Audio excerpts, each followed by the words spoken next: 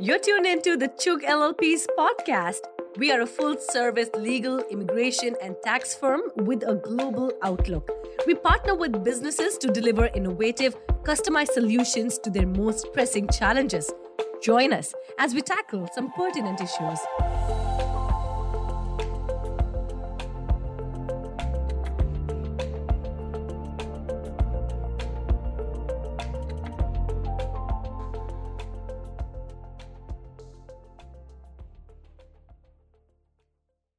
Hello and welcome. My name is Neha Mahajan and I am the Business Development and Outreach Manager here at Chug. I love to say it, and it holds true, that the world of immigration here in the United States of America is rapidly changing. There are just so many updates that comes sometimes by the dozens in a week, right? And it makes us all kind of anxious about the new guidelines. And that's exactly why it is important to have the right kind of counsel from people who are experienced, are knowledgeable, and will do the right thing. And this is exactly why we bring this live session to you every Thursday, so that if there are any questions that you have, we are live, you could leave us the comments and we will try to answer them as much as we can. Joining me today from our LA office is immigration team lead Carmen Lopez, who's been with the firm for a really, really, really long time.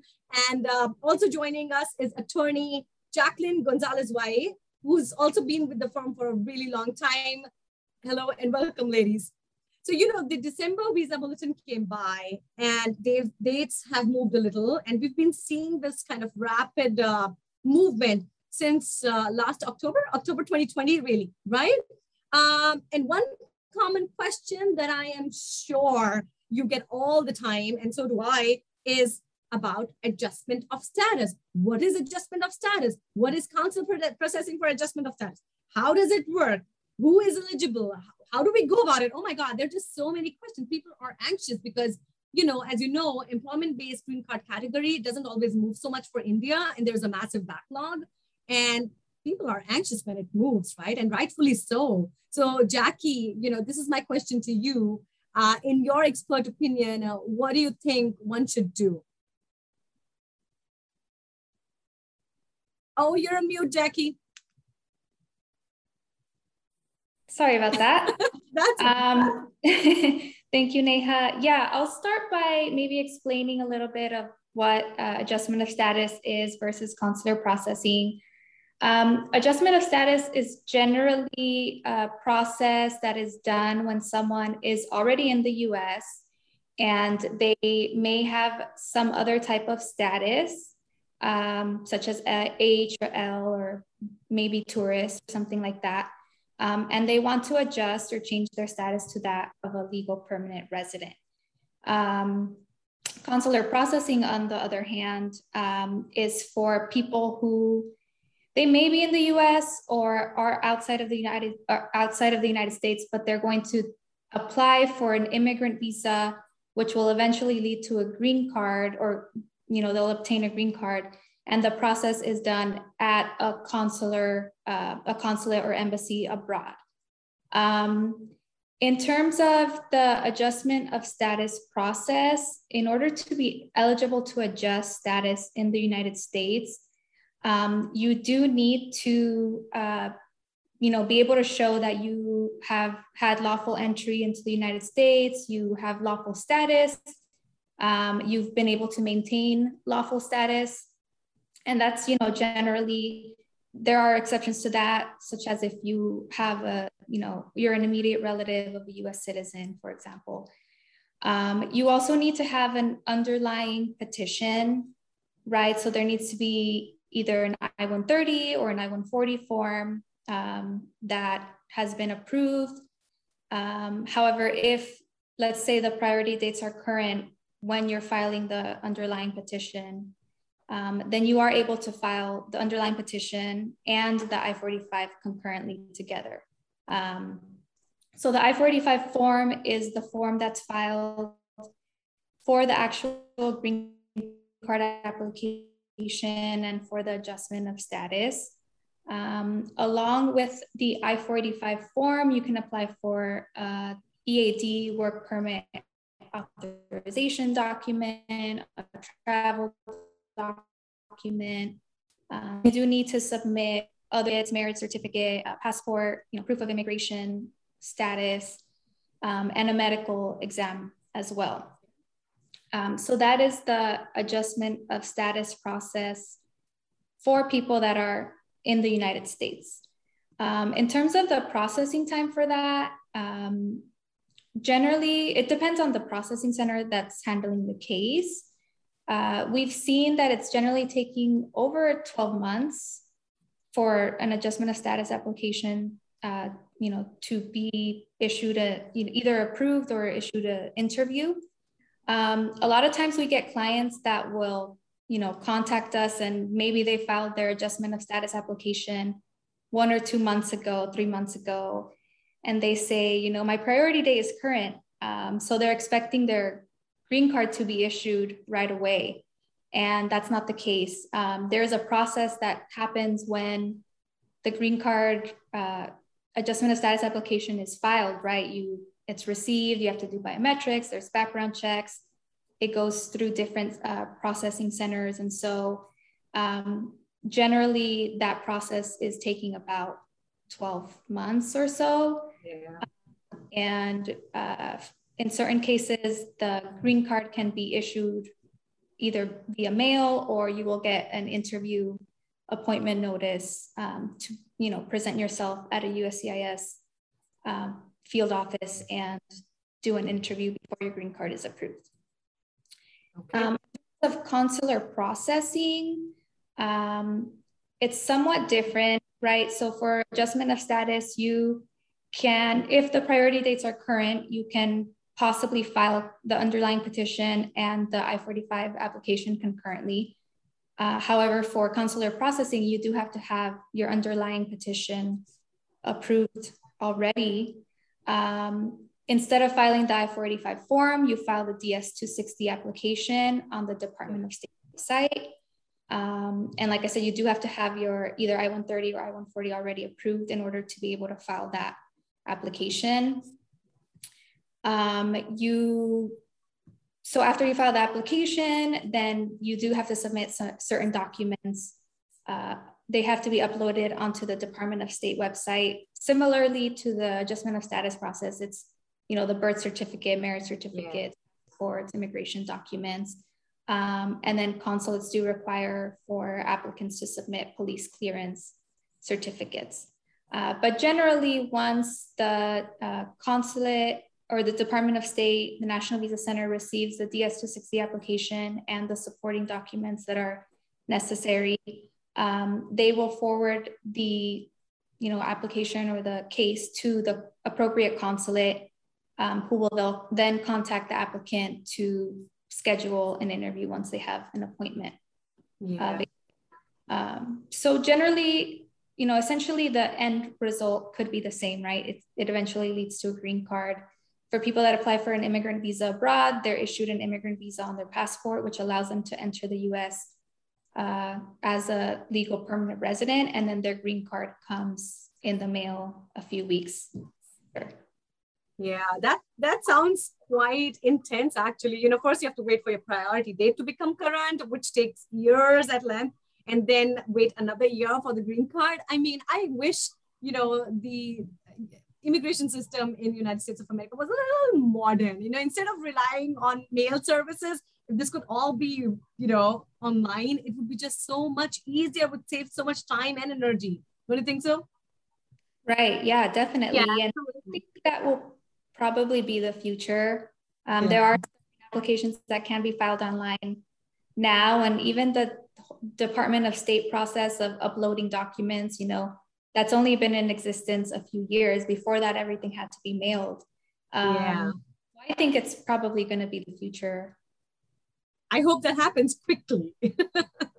Yeah. I wanted to also add that right now, due to COVID-19, a lot of immigrant appointments for both employment-based cases and family-based cases are stuck.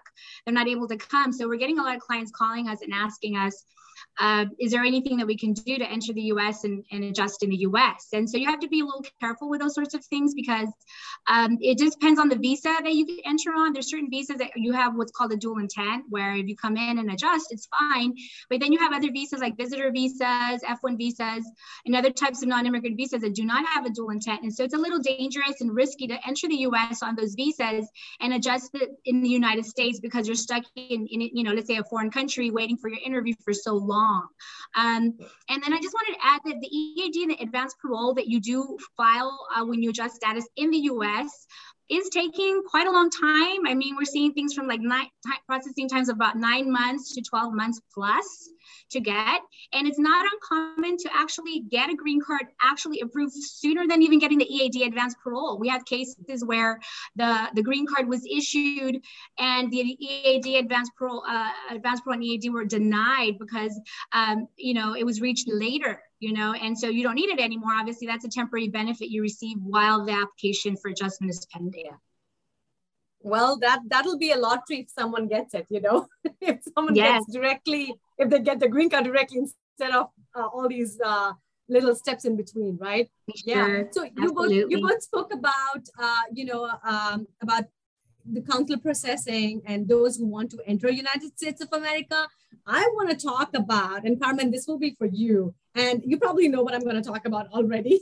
I would like to talk about stamping, and the whole backlog there, people who want to travel to various countries to visit their parents, COVID situation, God forbid, something happens, you want to be there, you want to see them, you want to check on them.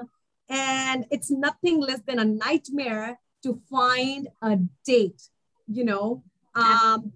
right? So what do you have to say, Carmen? What do people do? Well, I'm sure you get this question all the time. What do I do about visa stamping? Yeah, right. Well, I just want to give a little bit of a background that pre-COVID, for people who are in the US on non-immigrant status, they have choices of going to Mexico or Canada. This is pre-COVID, and I'll talk about COVID, after COVID or during COVID in a second. But in general, people who are here in the US on non-immigrant visas, let's say they're on a H1 or L1 or F1, for example, you can go to Mexico if they already have that type of visa in their passport. So for example, if a person is in the US and has an H1 that expired, the visa in their passport, they can actually go to Mexico and get a visa stamped in Mexico. Now, the benefits of going to a different country that's not your own country, obviously, is the timing. I feel that these officers and these consulates are a little bit, they take into consideration that these individuals are third country nationals visiting their consulates. And so the processing times are a lot less.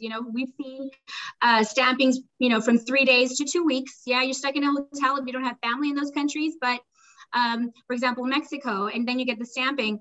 In Canada, they allow you to go there if you have different type of visa, okay? But they just don't want to see any cases that have issues. So for example, out of status issues or worked out without authorization. So for example, people who are changing status from F1 to H1 on a CAT lottery case and they get approved, they can go for stamping on an H in Canada. The Canada, you need a visa though, so you have to plan ahead. Sometimes I've heard these visa stampings for other countries like Canada are taking time to get. But now let's talk about today, COVID and how it's been for the last, year plus with COVID-19. I don't recommend going to third country because these countries are having challenges even getting people that can go for stamping even on TNs under NAFTA, where they can go, Canadian citizens or Mexican citizens are even having trouble getting stampings, and they're from those countries. Imagine third country nationals. We reached out to Canadian consulate, for example, and things keep changing on their websites. We always have to keep looking on their websites for any changes. But the consulate's website basically said to us, Embassy of Canada recently, this is recent about a week, said, we encourage you to go to your home country. So you going, and let's just assume you get an appointment in a third country like Canada, it doesn't mean you're gonna get the visa. So I recommend you definitely go to your home country for that, for stamping. Now, the thing is that you have to ask yourself right now, should I even go? Because, I already have clients that have scheduled appointments literally 3 months. They scheduled one in July, it was canceled. They scheduled one in August, it was canceled. And then 3 months in a row was canceled. So you go at your discretion.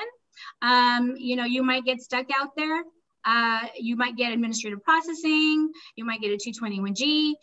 This is administrative processing that they issue you, request for more documents, or they need to do checks on the case. Yeah. So definitely travel. You take it at your own risk. Hopefully people that have advanced parole maybe could use advanced parole to enter the United States if they filed an adjustment of status and are holding an H-1 approval notice, an I-797A, where they're actually holding H-1 status or working on their H-1. If they have an advanced parole issued through adjustment of status, then they could use that to enter the United States and still maintain their underlying H-1 status. Yeah. So those are, ways around. But definitely if you travel to any consulate for stamping, especially home country, there could be delays, cancellations. So you travel at your own risk. Yeah, wise words there, Carmen, because it is what it is right now. Sadly, everybody's scrambling. And I think consulates have been working at a way less capacity since the onset of the pandemic. So I feel that if it's not urgent, do not travel. And if you do travel, just be prepared to be stuck there. I hope you have some arrangement with your employer if you're on an H-1B, so that you can continue to work from India. But then let's not even think of getting in that situation. Just don't travel right now. It's just very tricky. And I also want to mention here that today's discussion is only for informational purposes. This does not mean that we are giving any legal advice. If you have any questions for us, we'd be happy to answer them during this live session. But if you want to reach out to us for a more thorough counsel, info@chugh.com, that's our email ID. Send us your question, mention about the this live, and we'd be happy to help you.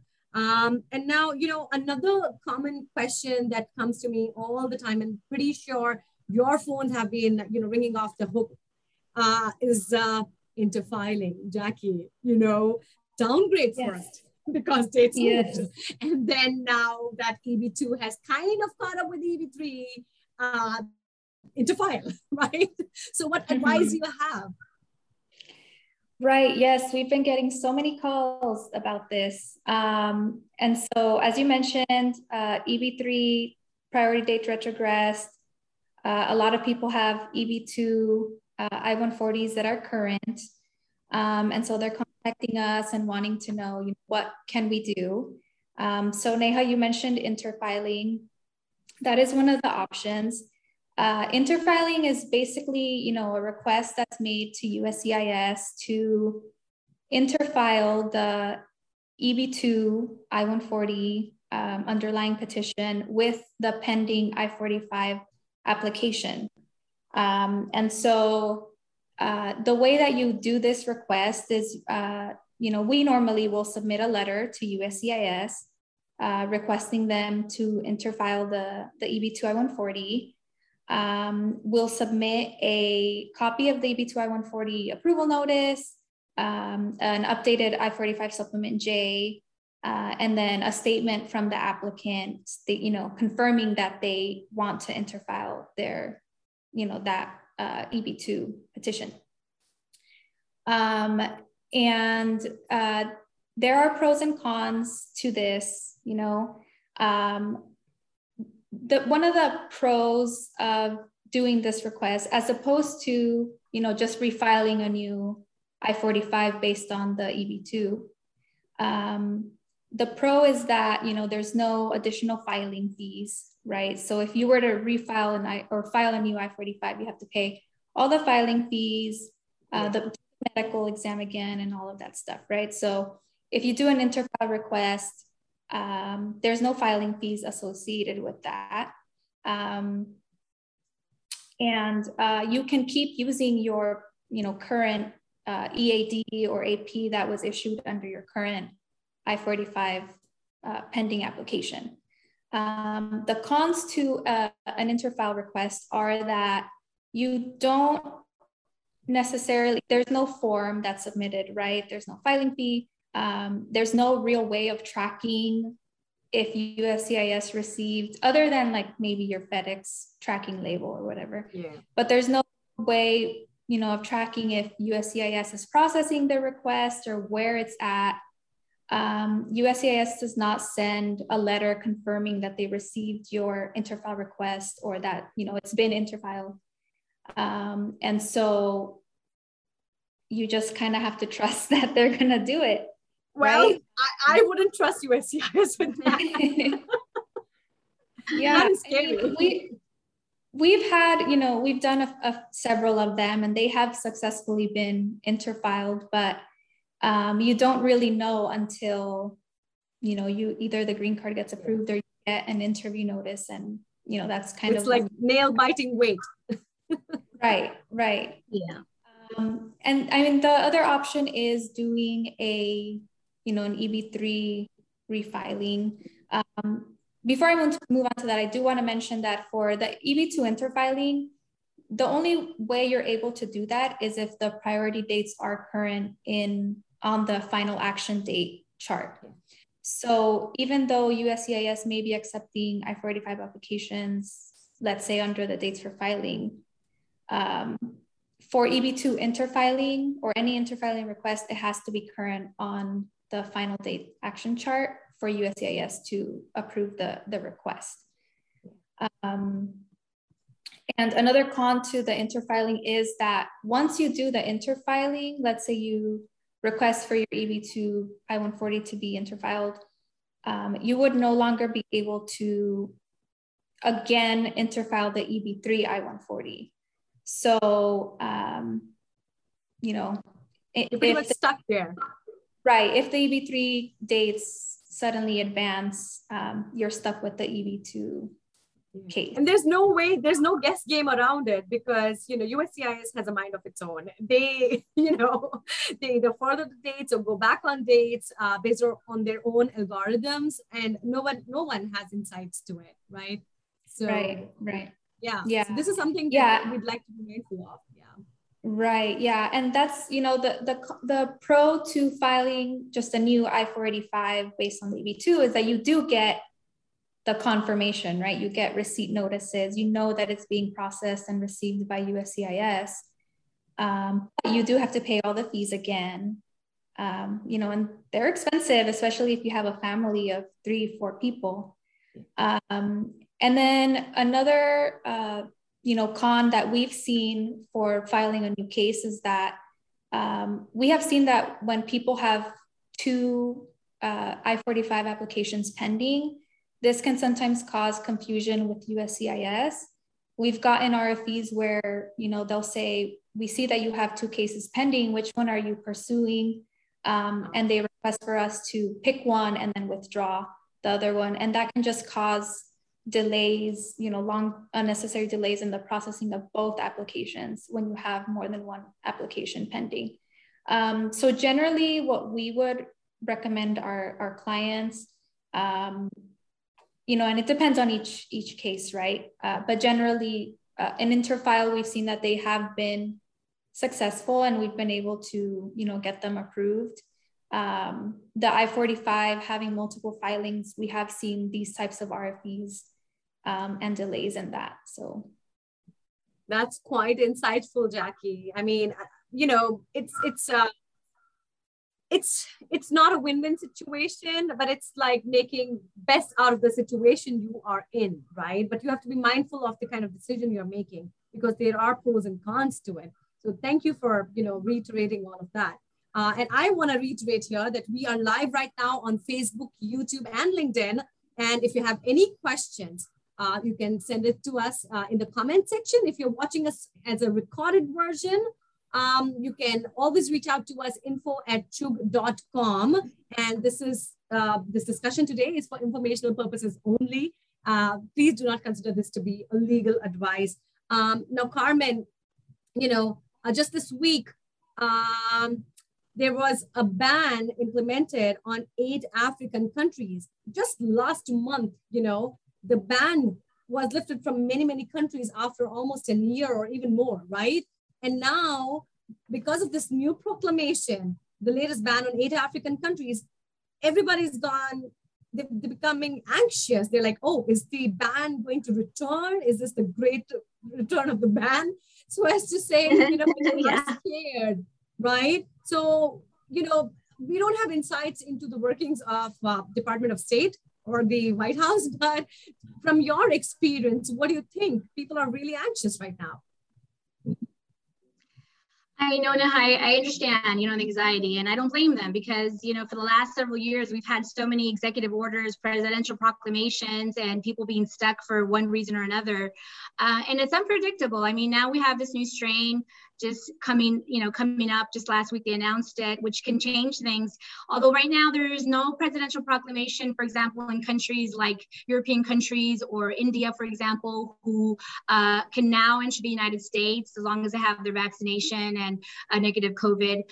There is no presidential proclamation, but like you said, now this new virus stemming out of these African countries, these 8 countries, they have to follow the same proclamation that other countries like India, European countries followed before, which is, if it was to be coming back, another presidential proclamation, you will be stuck, but there are ways around. So what I wanted to just remind, everyone, in case you don't know, the way it used to work is that this is for India's presidential proclamation that just, ended early November, okay? It was that if you have a visa in your passport, let's say you have an H-1B visa, you could either go to another country like Mexico and park yourself there for 14 days in quarantine and enter the United States. You didn't have to do that if you have a U.S. citizen child or your spouse is a U.S. citizen. So there are certain criteria that you don't need to quarantine yourself in a different country if you have a certain type of relative, right? That's a citizen, perhaps. And just to name a few, because there's a whole list of that. And if you didn't have a visa and you wanted to get one, you needed to meet one of the national interest exceptions on the list, for example. And one of them would be that you are employed, for example, with a company in the U.S. on an H-1 that it's a critical infrastructure, like, defense, healthcare, information technology, et cetera. And if you could show that you're a critical employee and you could get your stamping done and get an appointment sooner and then come in. So, I mean, those things are things that happened before. Those are things that are now happening in African countries, these 8 countries. But it's not to say that this may not come back. It's changing by the week, by the month. That we, things could happen. So, again, the only thing that we could say to you is that if you travel at your own risk. Travel if it's an absolute emergency. Right now, for these countries such as European countries, India, they don't have a proclamation in place right now. So if you literally come in next week and there's a proclamation, you can come in on your advanced parole, your non-immigrant visa. But what will happen 2 weeks after that or a month after that? We don't know. It's just travel at your own risk and know that you have to decide. Can my employers risk having me stuck in India or a different country for a month or 6 months or 9 months? And if the answer is no to that, there's your answer. I think you should really decide whether you really want to travel or not. Right. And it would directly impact your career if you're on an H-1B. So you'll have to be mindful of it, right? And we've had clients. Yes. Yeah. Sorry, we're getting a lot of questions right now, Carmen. We're getting a lot of questions. And either you or Jackie could answer that. Murli asks, do we need to reprocess the PERM and I-140 when relocating to do a different state within same employer? Apparently he's just moving from state A to state B, and the current PERM and I-140 is filed with the same location as state A. So what would be your answer? I know that I understand that happens a lot in the industry where companies move and they file PERM applications. PERM, for the viewers, is an application to obtain lawful residence through employment. When a PERM is filed, you have to mention the work location where the person will physically work. And that is where typically the recruitment efforts have to occur to try to recruit U.S. citizens before a PERM can be filed for that foreign national.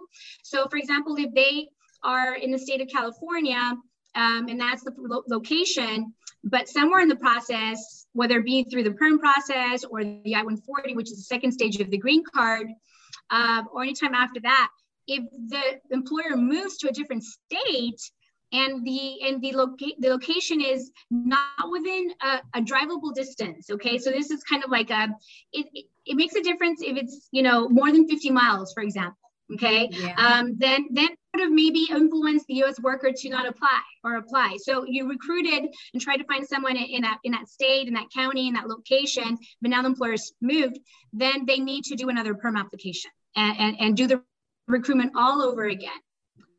Yeah. Now, what I want to say is, there's loopholes. I mean, for example, let's say that state A and state B, they're border towns, and they're within 30 to 50 miles. So the new office may have been in California. Now they open an office in Arizona, but it's within 30 miles. Then in that situation, you do not have to do the permit all over again, because it's within a drivable distance that a U.S. worker or an applicant would have driven. It may be 30 miles, 40 miles, which is, not uncommon. A lot of us drive.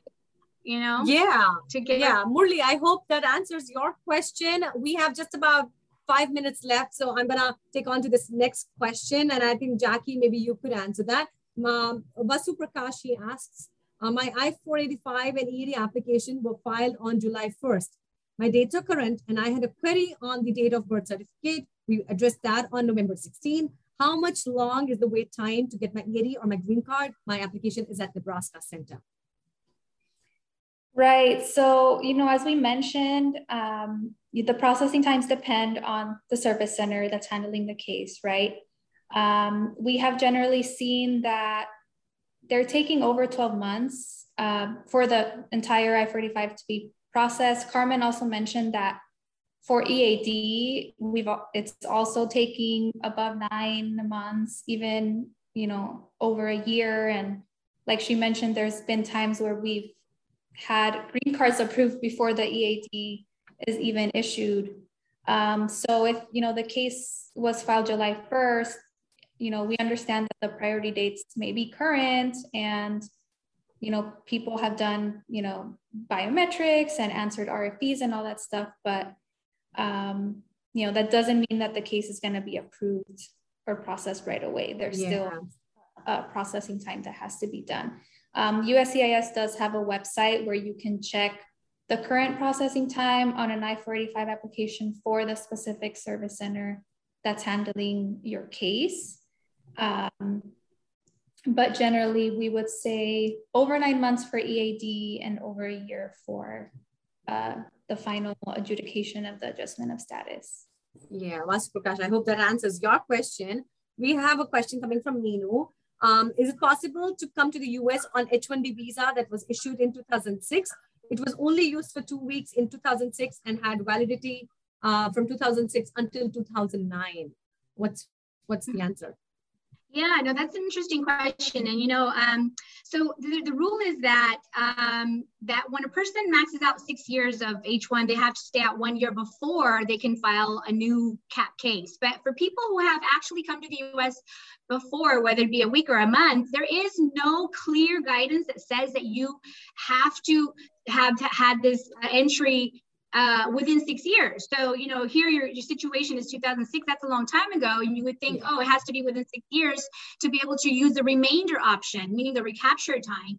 But here in the situation, we have been successful in filing applications where it may have been more than 6 years ago. The person spent 2 weeks or a month or 6 months, and they have whatever remains, and to be able to file an H-1B without going in the lottery and just being CAP exempt and filing it this time. So I feel this person has a good chance of filing the case and coming as soon as an employer files and gets the approval and of course gets the stamping and enters the United States.